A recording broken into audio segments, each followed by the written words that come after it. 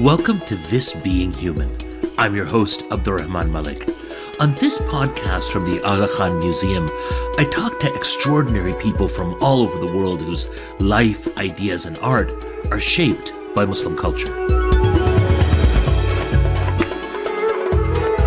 There's a new generation that has a very unique perspective to how they see themselves as young Muslims in the modern world. I am this wide-eyed girl. I'm like, I want it all. I want to experience it all. Everyone has a story. Sometimes you just have to find out what it is. Like the poem that inspires this podcast, The Guest House by Sufi poet Jalaluddin Rumi, we're talking to people who seek meaning and joy in work and life, regardless of what the day brings.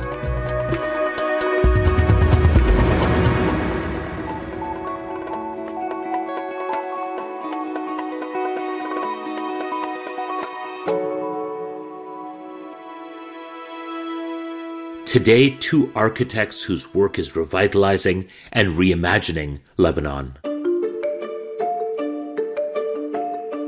I don't know if there's a lot of places like that on Earth that can really allow for, emotions, imagination, creativity to happen and to be fostered by so many conflicting sentiments, because sometimes we hate, sometimes we love, sometimes we just want to leave and never come back and forget.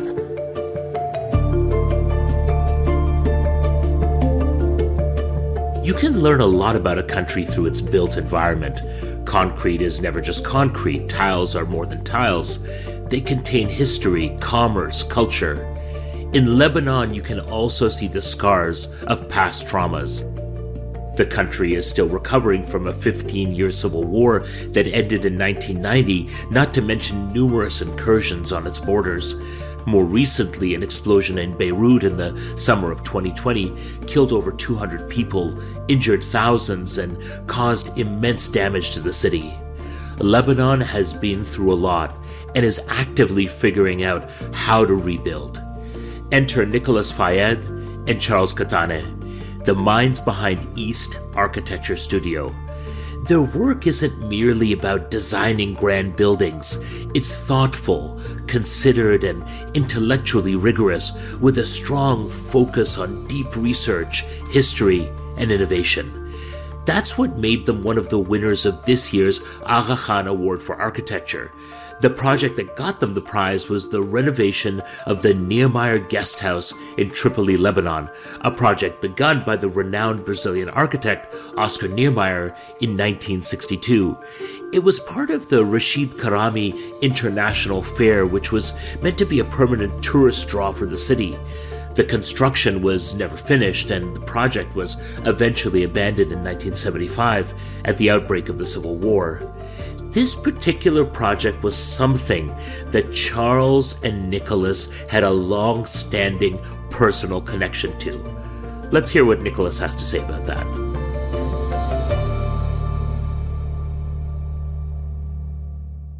Well, it's a beautiful story. I believe the first time we visited the site, Charles and I, we were maybe 19 years old. We were at architecture school. And we went on a site visit with an expert in the field of modern heritage and preservation of modern heritage. It was the first time for us where we actually witnessed a legitimate piece of modern architecture. It was the first time we were faced with really the striking architectural language that the fair actually was trying to convey. And we came up with our own student projects, and as a response and as an experience, it was really extremely, I would say, informative and really stayed with us as part of our learning curve.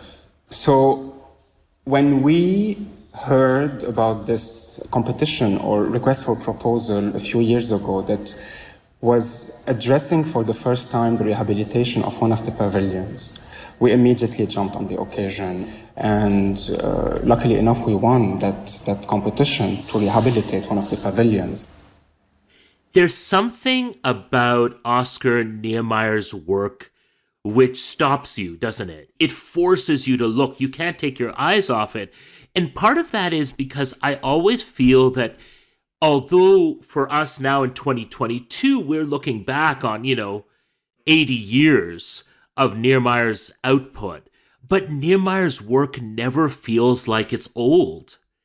In 2022, I see pictures of the incredible work that you've done on the guest house at the fairgrounds in Tripoli, and it feels new. It feels like the future, actually. It doesn't even feel like the now. When I look at it, I'm like, oh, that's something from a future time. So I have to ask both of you, how does Oscar Niermeyer's work make you feel? Well, I'm seduced by his work, and he's known to have been actually a very seductive architect in the way he deals with proportions, in the way he deals with materials. Really, the striking linearity of his structures, the relationship of the mass and the void, the relationship of the planar, I would say geometry, that he introduces in every single project is extremely seductive, right? And very, very few architects around the world and through history were able to achieve this, this attraction that one would have towards a piece of architecture. If you travel the world and look at his work, it's recognizable. For that simple reason, I would say. Charles, are you seduced as well? It is, seductive architecture, but I'm going to use maybe Niemeyer's terms to describe his own architecture. Like the curve that he very often introduces in his projects is very feminine, actually. And perhaps this is why, one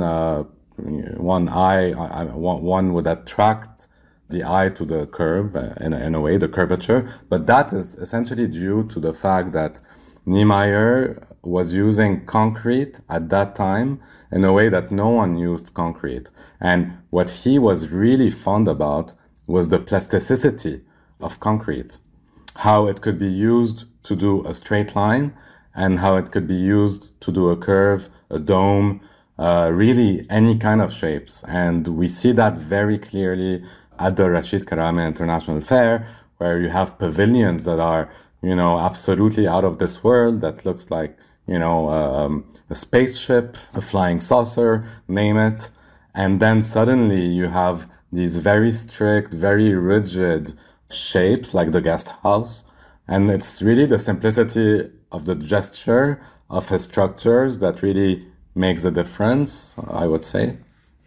Did you feel like you were collaborating with Oscar Niemeyer as you began reimagining and developing the guest house? I mean, given your descriptives, it feels like you were dancing. You were dancing with him. You were dancing with his ideas, and you were dancing with this incredible building. So I guess the question for me is, were you dancing with Oscar Niemeyer?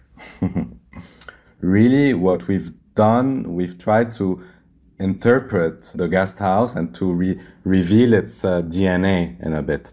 But we didn't try to really do exactly what Niemeyer would have done, but rather interpret it in our own way, contextualize it today in the 21st century, and also, adapt it to the new program that it would inhabit.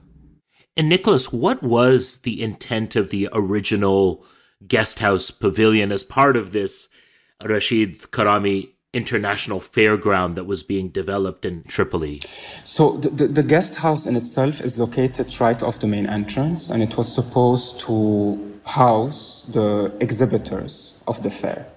And it was intentionally designed as an open space around a courtyard where all the public functions would actually happen, such as a lounge, a restaurant, and a reception space. And as an idea, really, it was trying to promote as much as possible this idea of openness, the play, and a very special play with an introversion. So it's a building that is designed as an introverted building that has no windows to the outside whatsoever, but that actually benefits from light that always comes from the top, either from a courtyard condition or from a ceiling condition that actually allows for light to penetrate from a higher level rather than from the front.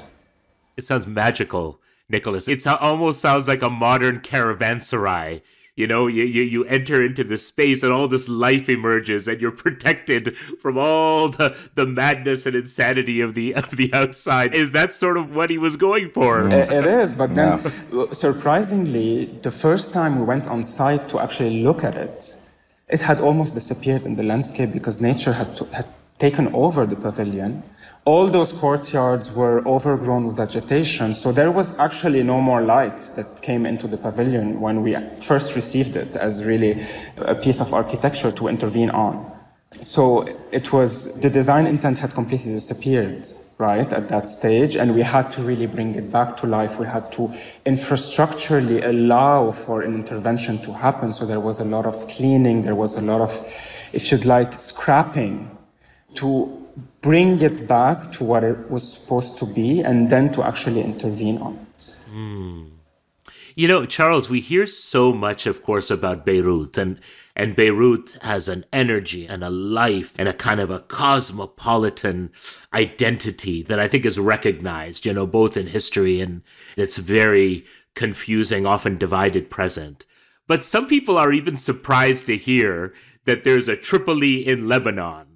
Tell us something about this city, and particularly why was this city chosen as the site for this grand project in the 1960s when Oscar Niemeyer was really at the apex of his fame and renown? Why Tripoli, and why did the Rashid Karami International Fair, the grounds for that, end up there? At the time, Lebanon was really in its golden ages at all levels. And during that time, there were like major fairs that were growing everywhere in the world. And the Middle East had to have fairs, right? I mean, it was a must. And the Middle East was doing quite well at the time. And in nearby Syria, there was I think the Damascus International Fair.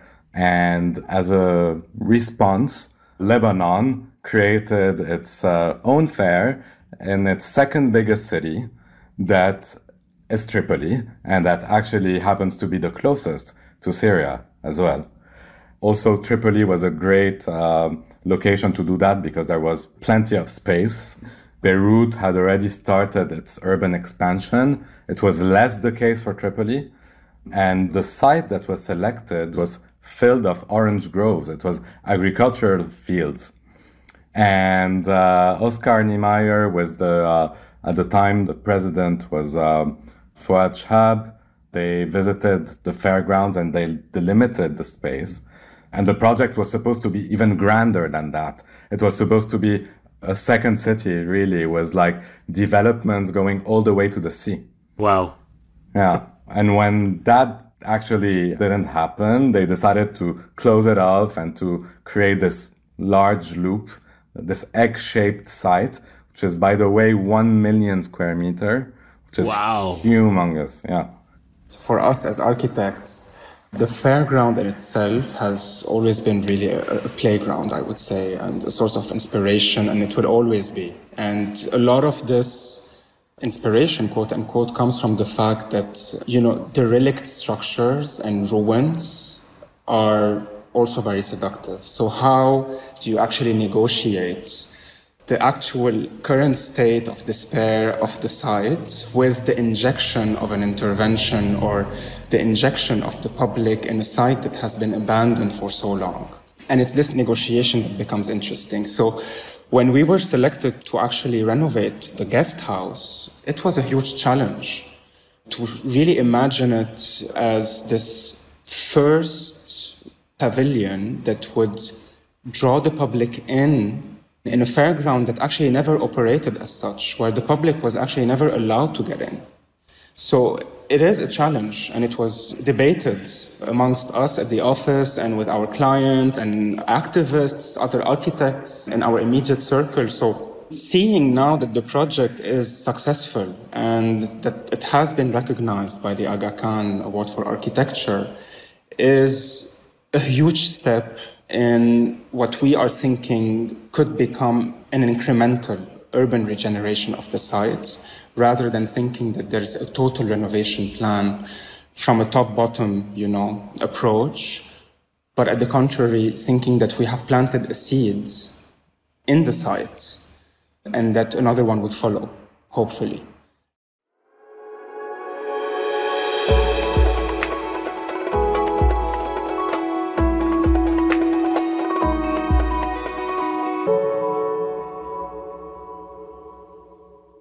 Both of you are based in a city that is a city of layers upon layers of history, politics, economics, religion, and really for as long as I've been alive, born in 1975, the year that the Nehemiah Project was abandoned in Tripoli, it's been a city that I have always associated with trauma. And most recently, the 2020 explosion brought everything that both of you are talking about into sharp relief. The human cost of the devastating explosion, but also against the backdrop of recent history. As architects, as people who are so committed to the built environment and what that means, how was it, I'll start with you, Charles, how was it being in the city you clearly love and have made your home and watching it shook in 2020 in this way? Yeah, I don't think there's another word that comes into mind than trauma. I mean, it's clearly the case because we've lived it, literally. We were there, we were present, we were close to the epicenter. We got injured, our houses got destroyed, our parents got injured. It was traumatic at so many levels. And then once that trauma leaves our mind, our personal trauma leaves our mind, and we kind of start looking at the city, then we can start thinking and re-engaging and really making up our mind an understanding of what this whole thing means and meant.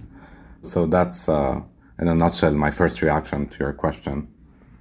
Did you immediately imagine, as you cleared out of the fog and the haze of those initial few days, did both of you immediately start to imagine how to rebuild, what it would mean to rebuild? I can only imagine you as architects would go to the tools and the skills that are closest to you. What was happening in your hearts and in your minds as you were viewing this? What did you want to do at that moment?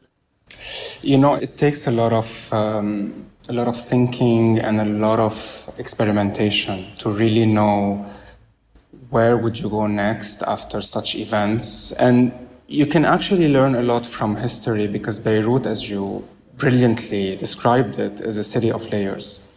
And what makes it, I would say, special, and if you were to actually go back to history and really understand how the city was built, after several traumatic events, and the port explosion is only one of them, the city got rebuilt. Sometimes it was embraced and welcomed by the citizens and the Beirutis, but sometimes it was a total failure. So the question is, how do you actually learn from the past, and how do you learn from these past experiences to actually know where you're going? Under the Ottoman Empire, the city had a very close relationship with its port, and the port was really an integral part of the city. Residents had a direct access to the port, and the port was lived as a public space. It was a meeting point, it was a social space, and you can actually read all about it. It was a place for collective memory, for beautiful social practices to actually happen in the port. And then when the French Mandate came, total erasure of the Ottoman city. You had the French planner that came in and that really drew, if you'd like, a new city on top of the Ottoman city, which happened to actually be successful as a plan because it actually allowed for a very porous groundscape and a very porous, if you'd like, ground floor where all the retail would actually happen, where people met, and that actually at the time still allowed for a connection with the port. It was only in the post-war reconstruction project of the early 90s that looked at the reconstruction of the old downtown, right, in the exact same way it was imagined and designed and built by the French Mandate, that proved to be problematic because it only addressed a portion of the population. It turned out to be a very sterile environment that really relies on consumerism, on, I would say, a capitalistic therapy for all the residents of downtown Beirut that were expelled and expropriated from their properties to actually be replaced by this new ruling class, I would say. And it was trauma, right? It was it's one of those traumatic events that really has to do, that dealt with erasure as a solution to the reconstruction project. So how do we learn from this now that the city has blew out, right? For, let's say, now in modern times, how do you deal with it? How do you learn from these past experiences? How do you recreate the connection? You're up against, as you just talked about, historical forces of change, colonization, of politics and economics that seek to erase. And here you guys are building a practice in a city, the ground zero of all these social, political movements and tragedies. And you're trying to almost recover, aren't you? You're trying to recover elements of that past. You've taken on a Herculean task, Charles and Nicholas. You've taken on this massive task. I mean, you must feel the burden of it sometimes.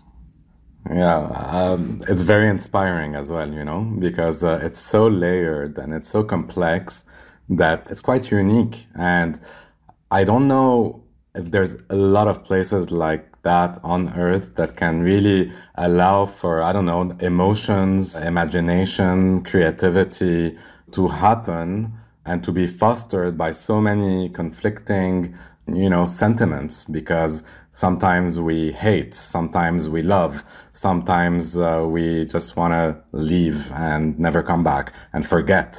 Sometimes we want to erase. And I think a lot of Lebanese feel that way. And there's this love-hate relationship with the country that is very unique to Lebanon because of everything that has happened throughout the years. And this is really like a very, very strong fuel for creativity. And I guess it's one of the things that makes us maybe special or makes us want to stay there. There's so much more to talk about always. And I love cities. I also believe that, cities are this remarkable human thing, isn't it? That they kind of live and breathe. I know there's that theory of cities which sees the city as an organism. But there's also that theory of cities that sees city as a metaphysics almost, right? That sees a city as that place where you can imagine. And you can imagine big and vast and beautifully, and then work to make the city of your dreams. Can Beirut become the city of your dreams? Well, as we speak, Beirut is torn. And it's torn at so many levels. And it's really, as you have described it, a huge challenge for us as architects to really reimagine how the city would actually come back to life. There's very, very little life in Beirut right now for so many reasons, be it an economic meltdown that we're going through, be it political instability that is, I would say, here to stay for a while. So it's really in the hands of the people. Our government has completely let us down.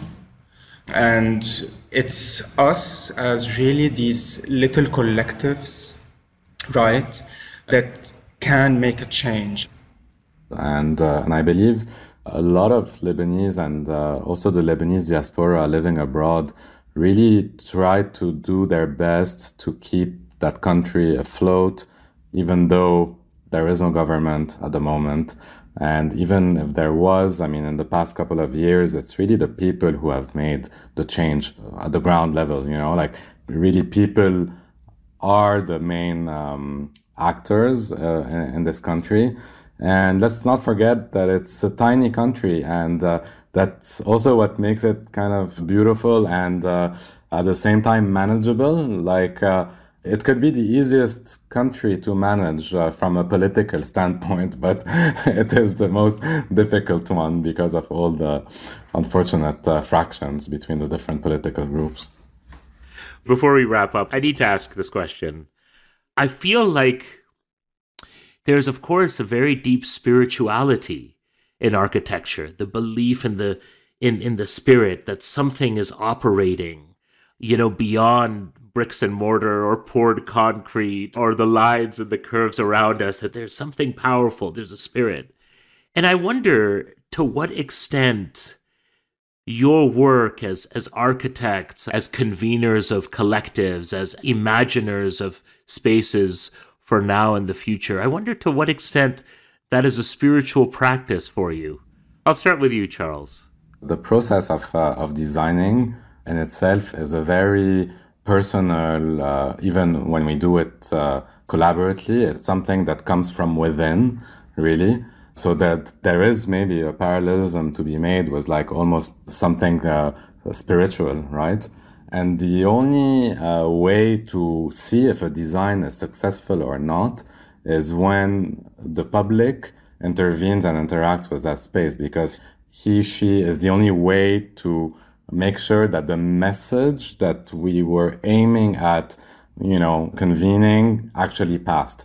And so the public is so important. When I say the public, I mean the person interacting with the space that is not a designer is so important to really, he's the judge at the end of the day. He's the judge of our work. And, it would be really, unfortunate if we would design something and the reaction would be really opposite to what we would have initially intended. So yeah, I think it's really, really important that that interaction that you're talking about. Yeah.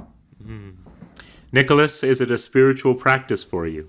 Definitely it is. And when you think about the spiritual practice in relationship to the narrative that you actually allow through the spaces that you design to somehow overlap with experiences that people actually, I would say, feel when they're in the spaces, right? So they come in and they leave their own trace, they create their own narratives, and this is what actually makes somehow your project quite successful, right, as an architect. And then it really has to do with collective memory, and this is where you start to relate to the space, right, as a user or as someone who's experiencing the space. So it's extremely spiritual, as you're saying.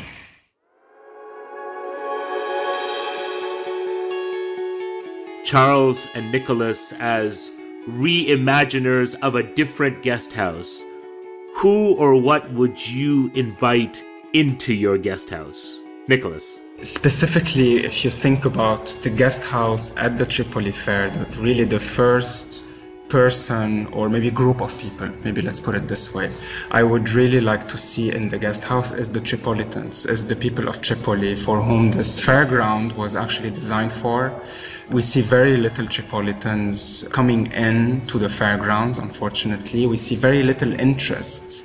It's just starting now to really attract just the immediate residents around the fairgrounds. And this is really my wish for the guest house in Tripoli.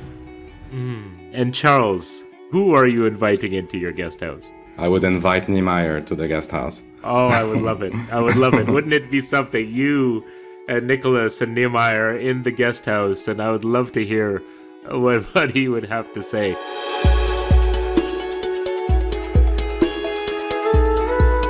Thank you, Charles Katane. Thank you, Nicholas Fayed, for being with me on This Being Human. Thank you, Abdulrahman. Thank you so much. It was a real pleasure.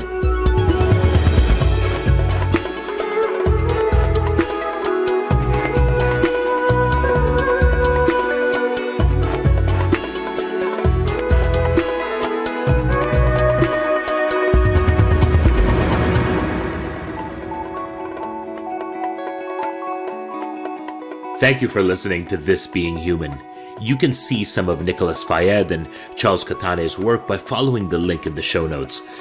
We've also included a link where you can learn more about the Aga Khan Award for Architecture and see the other projects that won this year. This Being Human is produced by Antica Productions in partnership with TVO. Our senior producer is Kevin Sexton.